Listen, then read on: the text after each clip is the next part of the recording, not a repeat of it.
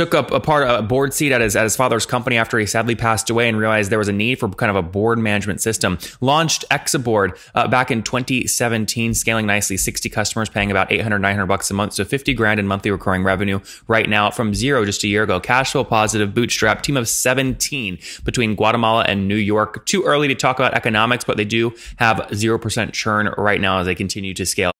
Hello, everybody. My guest today is Andres Rodriguez. He is the founder of a company called Exaboard. Exaboard. He's a recovering lawyer. He's got degrees from the Universidad Francisco in Guatemala and Duke in the US, accredited to practice in Guatemala and New York. He's an investorpreneur, which is obviously an investor and entrepreneur, co-founder at Nahal Ventures, Exaboard, Edu, and Soy Fry. He's a dreamer, Guatemalan, born and living in New York. Andres, are you ready to take us to the top?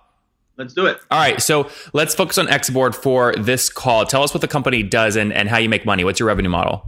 Excellent. So Exaboard is started as a board of directors management platform to run boards. And now it's stayed on that, but we also do more of management roles. So we sort of added features around managing the company from a C-level level. It's basically a subscription model, yearly per client, and that's it. Okay, so what are people paying on average per year for this?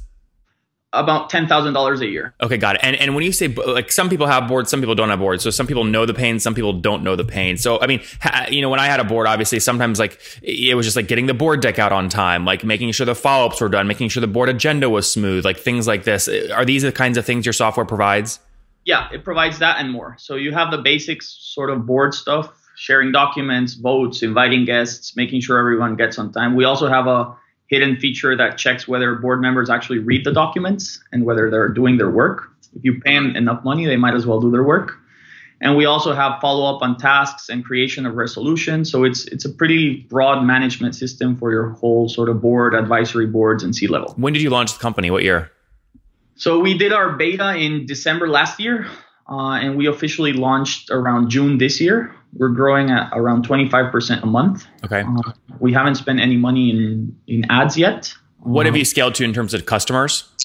So we have roughly 60 something customers now. You said 60? Yeah, 60 okay. or so. Well, 60 customers, and if the $10,000 ACV is a good average, that's about $800 a month times 60. I mean, that puts you at about 50 grand a month right now in MRR. Is that right?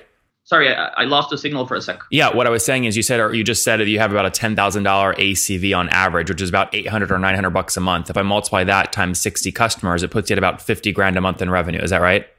Yeah, more or less. That's great. And where were you a year ago? A year ago, I was finishing up being involved at Nahal Ventures.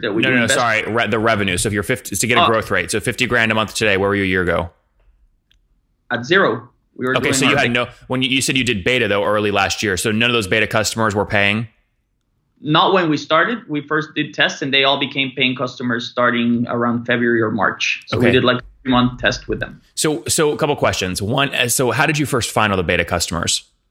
Our network in Latin America. So most of our clients are in Latin America. I am from America. My co-founder is also from Latin America. So we're all there and through our network. Okay. And then what percent of the people who betaed converted to paid? 50%. Okay. 50 or 15? 50. 50. That's great. And of the 50 that converted, what was like the number one feature they were using? What's the big activation metric that you got to get people to get to so they stick? It was actually more mental than actual features. It was understanding that they needed a change in how their boards run. So it was more philosophical than actual feature. The feature that's most used is sharing documents and tasks now, but when we started sharing documents. But it was the customers that actually used the platform stayed on as paying customers. The customers that didn't really use it didn't stay on as clients. Okay. And a mindset issue. And why did you, so give me more of your kind of personal background here. Why switch into kind of running the company versus, staying in and doing investing or doing all these other things you've been doing? So this company actually started from a personal issue. My dad got sick with cancer and then passed away a few years ago. And I ended up as a young member in the board of directors of my family business in Guatemala, which is consumer electronics. And my co-founder's dad also passed away in an airplane crash a while ago. And he also ended up in his family business's board. So we were sort of the outcasts in boards, very young in how boards were managed in large companies. and we saw the problems moving forward. We saw issues that we wanted solved. We talked with other CEOs and board members we knew. We went to a market, searched for options. There are obviously some options. We didn't see them as dynamic, and they were overly expensive for normal companies. So that's how we kind of started. Our initial idea was let's just build it for ourselves, and then it's kind of evolved to what it is now. Interesting. And you started really building that. That was just last year or 2016 when you did the beta. We started building. Yeah, it took us about 8 months to do the beta. So early 2017, and so I understand your need and why you built this, but what was taking up most of your time before this? Was it board meeting at the parent company? Not really. I was a lawyer at some point, so I actually quit law in March last year. So when I started building, I was still doing law. I was doing tech law basically, and okay. So you're way cooler now, right? This is like a much cooler thing to be doing. And I get to wear t-shirts now. Yeah. How did you know when the right moment was to quit the lawyer stuff, right, and move full time into this? That's actually a hard question because I knew I didn't want to be a lawyer for a long time, but it was serving and I was making money, so it kind of helped. But some of our other investments started doing well, and I guess it was just a leap of faith as to a lifestyle issue, and it's worked out. How have you capitalized the business? Are you bootstrapped or have you raised? Yeah, no, we actually when we invest, and we start our own companies, we bootstrap all of them. We don't want to raise capital. We want to keep our equity, and we're not necessarily looking for an exit. If it comes, great, but we want to build companies that are sustainable. So you have 100% ownership in the company? Between my co-founder, myself, and a tech partner, we have my co-founder and I have 45 each, and the tech partner has 10. Okay, Top Tribe, many of you ask me all the time, how did I get my website up so fast, so quickly, and why is it doing so well? The answer is simple.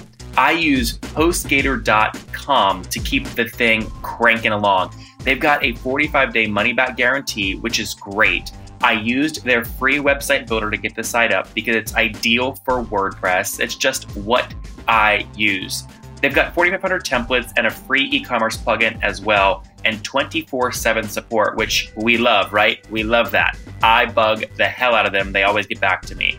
So I've got you 30% off along with $100 in free AdWords credit.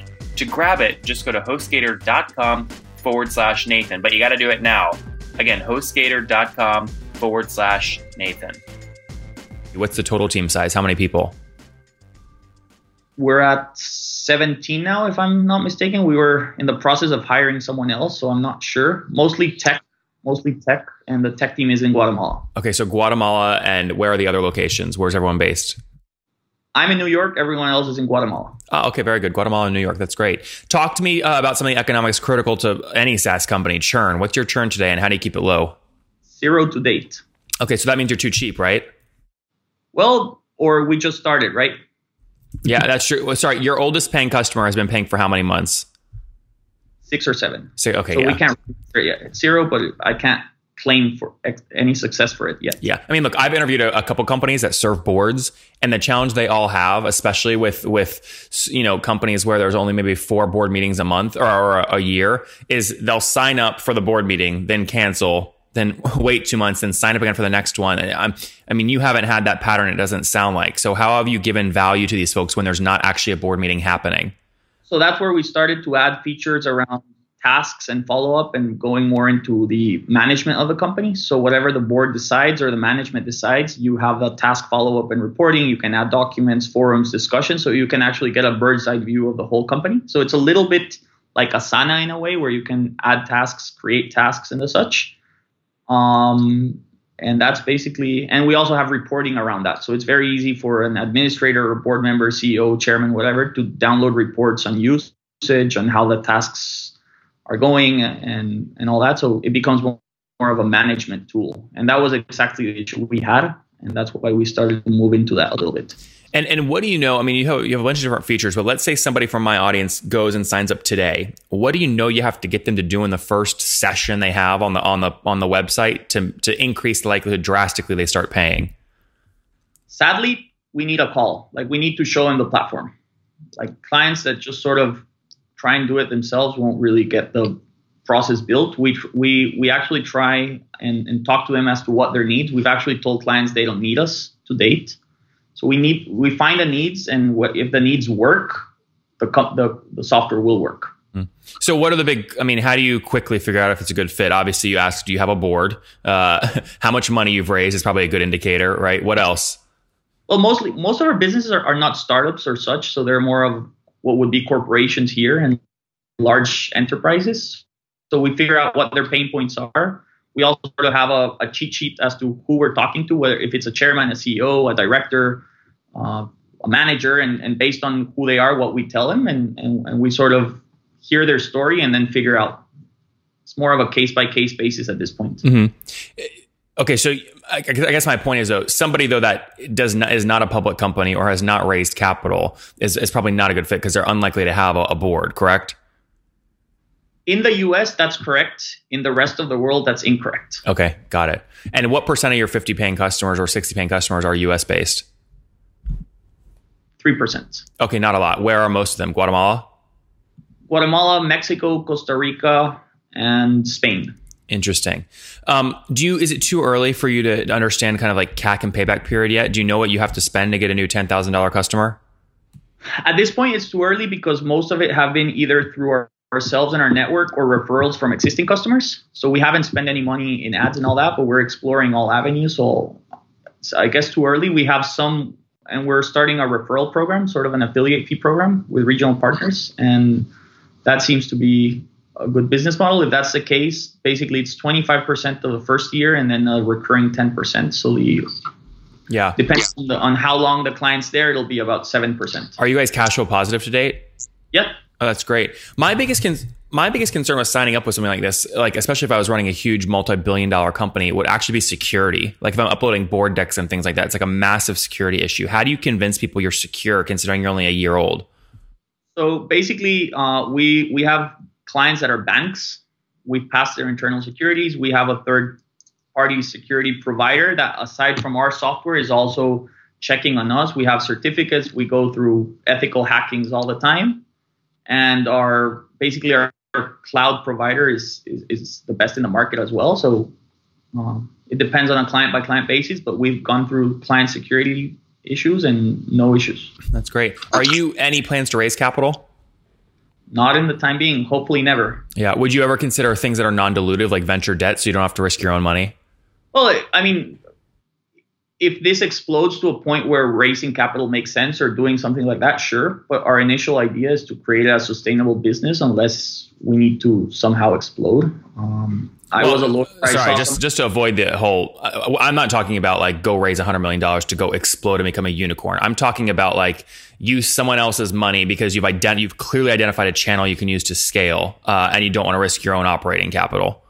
Well, at this point, it looks so good, and we're at the state we're at. Our own capital makes more sense in the long run as an investment. Probably in the future, yes, but not now. We'll see what happens with that. Very good. All right, let's wrap up, Andres, with the famous 5. Number 1, what's your favorite business book? Right now, Behind the Cloud by Mark Benioff. Number 2, is there a CEO you're following or studying right now? Jeff Bezos. Number 3, what's your favorite online tool? LinkedIn. Number 4, how many hours of sleep do you get every night? 6-ish. That's good. And what's your situation? Married, single, kids? Married and just got a puppy. Oh, very good. All right, so married, no kids, but a puppy. And how old are you? I'm 32. 32. Last question. What do you wish your 20-year-old self knew? It all worked out. Guys, it will all work out. Coming from Andres again, took up a board seat at his father's company after he sadly passed away and realized there was a need for kind of a board management system. Launched Exaboard back in 2017, scaling nicely, 60 customers paying about $800, $900 a month. So $50,000 in monthly recurring revenue right now from zero just a year ago. Cash flow positive, bootstrap, team of 17 between Guatemala and New York. Too early to talk about economics, but they do have 0% churn right now as they continue to scale. Andres, thanks for taking us to the top. Have a good one.